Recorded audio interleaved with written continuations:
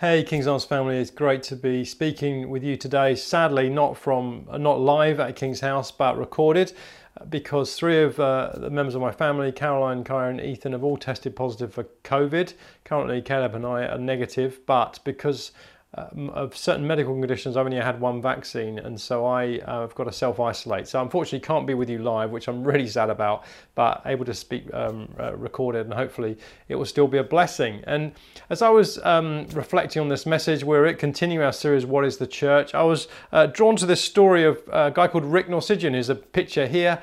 He's a Canadian artist, a commercial artist, and he was at a garage sale, early 2000s. He was in a garage sale, which is like the British car boot sale, but the equivalent over there, bigger. And he was rummaging through some old boxes and found some glass plate photographs, like the photograph that he's holding up in this picture. And there were a couple of boxes of them. They were worth about $45. That's what the owner wanted for them. And so he bought them. He liked the photos. They were at Yosemite National Park. He liked the photos, so he bought these two boxes of pictures. As he got home, he thought maybe they're worth something, and he did a bit of research. And he felt that maybe they were missing pictures from a photographer, a very famous landscape photographer called Ansel Adams. He got some experts in to look at them, and they agreed with him that these were in fact Ansel Adams' original photographs that had not been seen before. They estimate now that Rick Norsigian is going to earn around $25 million over the next, he's going to earn around $200 million over the next 25 years as he sells prints of these Ansel Adams pictures. I was drawn to that story, and I felt the Lord speaking to me about the fact that that's how so many people see the church. They see the church as a bit kind of worn and battered around the edges, and they just toss it away. They think, I've got just no time for this. I've got no place for this in my life anymore, because they don't see its real value. But there are some, I felt the Lord saying, that see the church's value, that see how the designer, how the original artist saw it, and seek to roll out their sleeves and make it what God intended it to be. I feel like there's an appeal from the Lord in our day. What are you going to do with the church? Because we can either toss it aside like in the garage sale of life, or we can roll our sleeves up. We can see the original vision of the church that we read about in the scriptures, and we can choose to do something about it. So that's what we've been doing as a team. We've talked to you about as a community. We've been looking back at the original scriptures and seeing, what is the church? What is it really intended for? Where have we got it right? Where have we got it wrong? Let's look at the original vision of the church. And we're drawn again to this passage, Acts 2, 36 to 47, which was read last week, and also hopefully before this message this week, you'll have heard it read again. A very famous passage that really is the early form of the church. It's the first picture of what we see of the church that we recognize. You know, when Elon Musk launched the Cybertruck a couple of years ago, everyone knew that wasn't exactly what it was going to look like. It was a prototype. It had all the elements of the Cybertruck that they were going to produce. The production model will come out next year. But the one that we saw in that display was just the prototype. And it's like that in this passage in Acts. It's like this picture that we see in this passage gives us a prototype of what the church is meant to be. And in it we see the elements of all the elements of a church, a New Testament church community in its earliest form. And so we drew this image, which, excuse my shoddy drawing, but we drew this image and laid out 12 points, 12 things that we see as core to what a New Testament church should look like. And last week, Phil unpacked the first four. So the fact that the reality is that a church is a community of worshippers on mission together who see Jesus as King, and they're baptized and come into repentance and baptism as a response to his kingship, and recognize that he is the one who's brought us into relationship with the Father, and recognize that he is the one who fills us, empowers us with his Holy Spirit. Church is a community of people, not just doing things out of their own resources, but empowered by the Spirit, and recognize that church is a community that gathers around his word and seeks to obey it, grace-filled obedience to his word. So that's what we looked at last week, and today I want to unpack the next four elements of this picture that we read in this passage in Acts. So the fifth element is this: they follow God-appointed servant leadership. Acts 2 verse 37, Peter, who's one of the earliest leaders in the church, says this. Peter's words pierced their hearts. He'd just been speaking to a crowd of people who are gathering and listening in to his message. His words pierced their hearts, and they said to him and the other apostles, "Brothers, what should we do?" Peter replied, "Each of you must repent of your sins, turn to God and be baptized in the name of the Lord Jesus Christ for the forgiveness of your sins."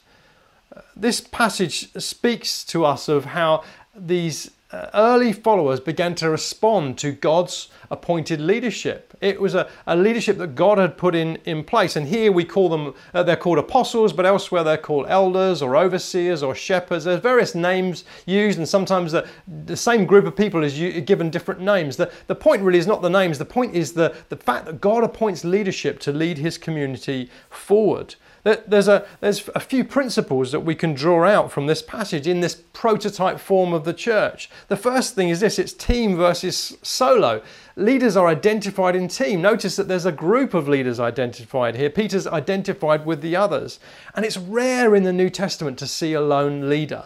The leaders gather in groups and are appointed in groups, I believe, because it gives you strength. It gives you strength of gifting, it gives you strength of balance, it gives you strength of accountability across that leadership group. He puts leaders in teams. And we see this illustrated throughout the Bible, actually, not just the New Testament.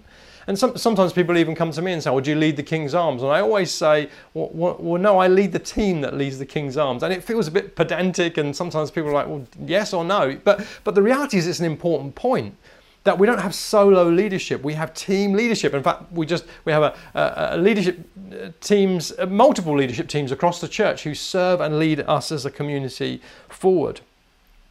The second thing that stands out is that it's family, not just corporate.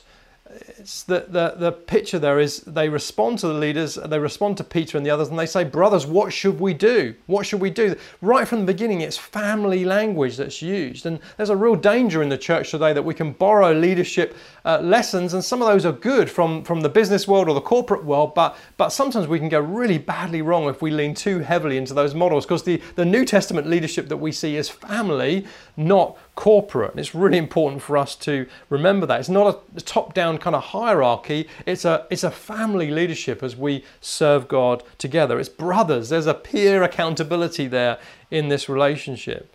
Jesus pointed this out in Matthew 20, verse 25. He said this: Jesus called them together and said, "You know the rulers in this world lord it over people, and officials flaunt their authority over those under them. But among you it's to be different. Whoever wants to be a leader among you must be your servant. Whoever wants to be first among you must become your slave. For even the Son of Man came not to be served, but to serve others, and to give his life as a ransom for many." The model of leadership is family. And the last point is Jesus versus self. Notice Peter's response is to point people to Jesus. He doesn't say, "Okay guys, now follow me, we're on a mission together." They were called to follow his leadership, but ultimately that was subserved by Jesus' leadership. He points them first to Christ. He points them first to Jesus. It's Jesus rather than solo. Godly leadership doesn't point to self. It points to Jesus. I heard of one church where the leader, in a meeting, slammed his fist on the table and said, "We are the leaders. You do what we say. Our word is final." I mean, as soon as you get there, you honestly, you've lost it. You've lost the sense of godly leadership that God is wanting us to lead in the church. There is a leadership authority, but that leadership is exercised in humility, in submission to Christ. Leaders are meant to point people to Christ. As one of the earliest leaders, the Apostle Paul, says in 1 Corinthians 11, "You should imitate me just as I imitate Christ."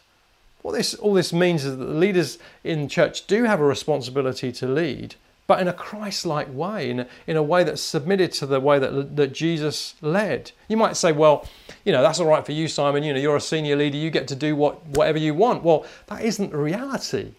I respond to the leadership that God has put into the church. So when I, speak at the a youth meeting, for example, I'm listening to what Owen and Lauren have got to say, and I'm asking them, "What do you want me to do? And how long do you want me to speak for? And what do you want me to speak on?" I'm respecting and responding to their leadership. When I do car parking, which I do every now and again on a Sunday morning, I'm looking to the team leader and saying, "Okay, where do you want me to serve?" And some have been surprised by that. But for me, the recognition is that we all respond to the leadership that God's put in the church, and we work at God's church together.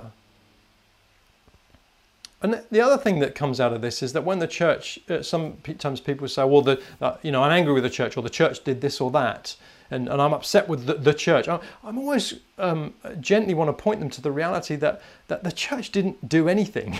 The church is just made up of individuals. And I ask them, who is it that's hurt you? Who is it in the church? Because whenever you really honestly follow the church back to its source, you find it's actually individuals, either in the church you're in or in a previous church, who hurt you. We all carry baggage from damage from leadership. I do, you do, I'm sure. We've all experienced bad leadership. But when we push it all under the carpet of the church, which the enemy wants us to do, the problem is we can't forgive the church. We can't deal with the church. We can't be reconciled with the church. All we can do is get bitter and resentful against the church. And sadly, many have got to that place and walked away from all churches, not just the church that hurt them. And the reality is that if we would just be honest with ourselves and realize that it's actually individuals that hurt us, sometimes leaders, sometimes just members of the church or the community that we're part of, when we get really honest, then we can begin the process of forgiving from the heart and even leading towards reconciliation if that's possible. The enemy wants us to put it all under the church, and it's caused many to fall out because and some have even started to cry, well, let's get rid of leadership. The irony of that is those that are crying, let's get rid of all leadership, are actually expressing leadership by saying, let's get rid of leadership. No, the answer is not to get rid of leadership. Has there been leadership damage in churches? Absolutely. Absolutely there has. There's been abuse and all sorts of damage. That needs to be corrected. There needs to be accountability. There needs to be the voices of those who've been hurt need to be heard. But the truth is this, we cannot get rid of leadership. That's not the biblical model. The biblical model is that there's godly leadership expressed in submission to the way that Christ has led us. God is calling us to that, and it's never more important than today to express that kind of leadership. To follow God-appointed servant leadership is part of what it means to be part of a New Testament church. And the sixth thing is this, to devote themselves to a culture of love. It says they devoted themselves to the fellowship. When you read this whole passage, you can feel the love and the concern and the care that they had for one another. And they use this word fellowship, which feels a bit outdated for us. We never use the word fellowship apart from, when we're watching Lord of the Rings. That's the only time we ever use it. But it's a very rich word that speaks of community and love and loyalty wrapped up together. That's why it's used in the Fellowship of the Ring in Lord of the Rings, because it expresses a missional community that's faithful and courageous and working together. And that's exactly what the church should be. This early church is described as being devoted to the fellowship. And at King's Arms, we try to draw a picture of what that love and that commitment looks like. And we've described it as having a culture, the culture that we want to have as a community as five main things, as being a culture of honor, a culture of authenticity, a culture of acceptance, a culture of generosity, and a culture of courage. It's just a way of simply representing who we want to be as a community in ways that we can understand. It's one of the reasons I love the honor wall that we have online. It's such a powerful picture of how as a church we're to honor people, and many people who are put up there aren't up the front very often, and you perhaps wouldn't even know what they do, but we honor them publicly for all they contribute behind the scenes very often to our church community. Living out of that culture is what makes the church so unique. And what I love about it is it's also a powerful way for us to reach and express who we are to the community around. So if you look at a number of websites on schools or businesses around our community, you'll see culture statements look very, very similar to the ones you know of as part of King's Arms. And the reason that is that there's members of our community who are also in those businesses or schools who've sought to live out the culture to such an extent it's been noticed, and people are wondering where they've got this from and how do they shape a community, and have learned from them and began to shape their businesses or schools accordingly. It's just powerful. One lady who came some years ago to our community, to our church, and we got to know her over a few weeks, and she said, I was wondering where my boss was. A few years ago, he started shaping our business to look very, very different to the way it is today. And he started talking about these culture statements, and we've got them on our website. I was wondering where he was getting it all from, and now I know. See, he'd been working out on the choir, showing them how to love one another in a way that perhaps led her to open herself to the journey of coming and exploring more of that community. Notice it says it devoted them. It says they devoted themselves to this. It's not others forcing them to devote themselves. That will be a cult. No, it's they devoted themselves. They willingly gave themselves to each other. The seventh thing is that they were a cross-centered family. And day by day, attending the temple together and breaking bread in their homes, they received their food with glad and generous hearts. In the big gathering at the temple and in the small gathering, there was a sense of real community based around the table, based around eating together. And this expression that's used here, breaking bread, would have represented the Lord's Supper, but not perhaps the way that we know communion, especially the way we're doing it right now with the little EasyJet communion cups. No, around a meal, they would have eaten together and expressed their love and taken communion together, remembering the Lord's death and his resurrection in that moment. Their churches would have been built around this community. Communion is when we do that. We remember that what Jesus did on a cross is the great leveler. That we all stand together on level ground. That as part of that New Testament community, there would have been slave and free, and men and women, and rich and poor. Those who'd been believers a long time and those are short, they would all have been leveled, as it were. They'd all have come on the same level ground at the foot of the cross to take communion together, to remember that the thing that binds us together, the thing that unifies us, is not that we've got things in common, really. It's the fact that we all follow Christ, that we've all received his forgiveness, that we've all been transformed by his grace. That's what brings us this sense of great unity. Communion is a powerful place for that. It's a powerful place as we eat together and express that love. Many times as I've looked across our community, as we've taken communion together, I've seen those very, very different backgrounds taking communion together. I've seen those even sometimes who've fallen out taking communion together as a way of reconciling together. And I've seen the powerful representation of the body of Christ in a unique way. It's what makes the church so unique, that we are gathered together as a cross-centered family around the communion table. And the last point that I want to draw out from this passage, the eighth point as it were, is that it's a community that worship and pray together. It says in verse 42, they devoted themselves to the prayers. In verse 47, praising God. This community was both practical, serving and caring for one another in radical ways, but it was also powerful in the sense that it was a spiritual, deeply spiritual community. You see this thread of worship and prayer right the way through this passage. Church is a community where we're devoted to prayer. That's what is one of the hallmarks of what a church is. We're devoted to prayer. We're devoted to worship together as a community. It's just what we do. It's not an optional extra for those who are super spiritual. It's what we do as a community together. We learn to pray and to worship together. One of the things I've learned in the last 18 months as I've studied the church around the world was this, the emphasis on praying together. One leader said to me, you'll never see a disciple-making movement. You've never seen a disciple-making movement in the world without first seeing a prayer movement.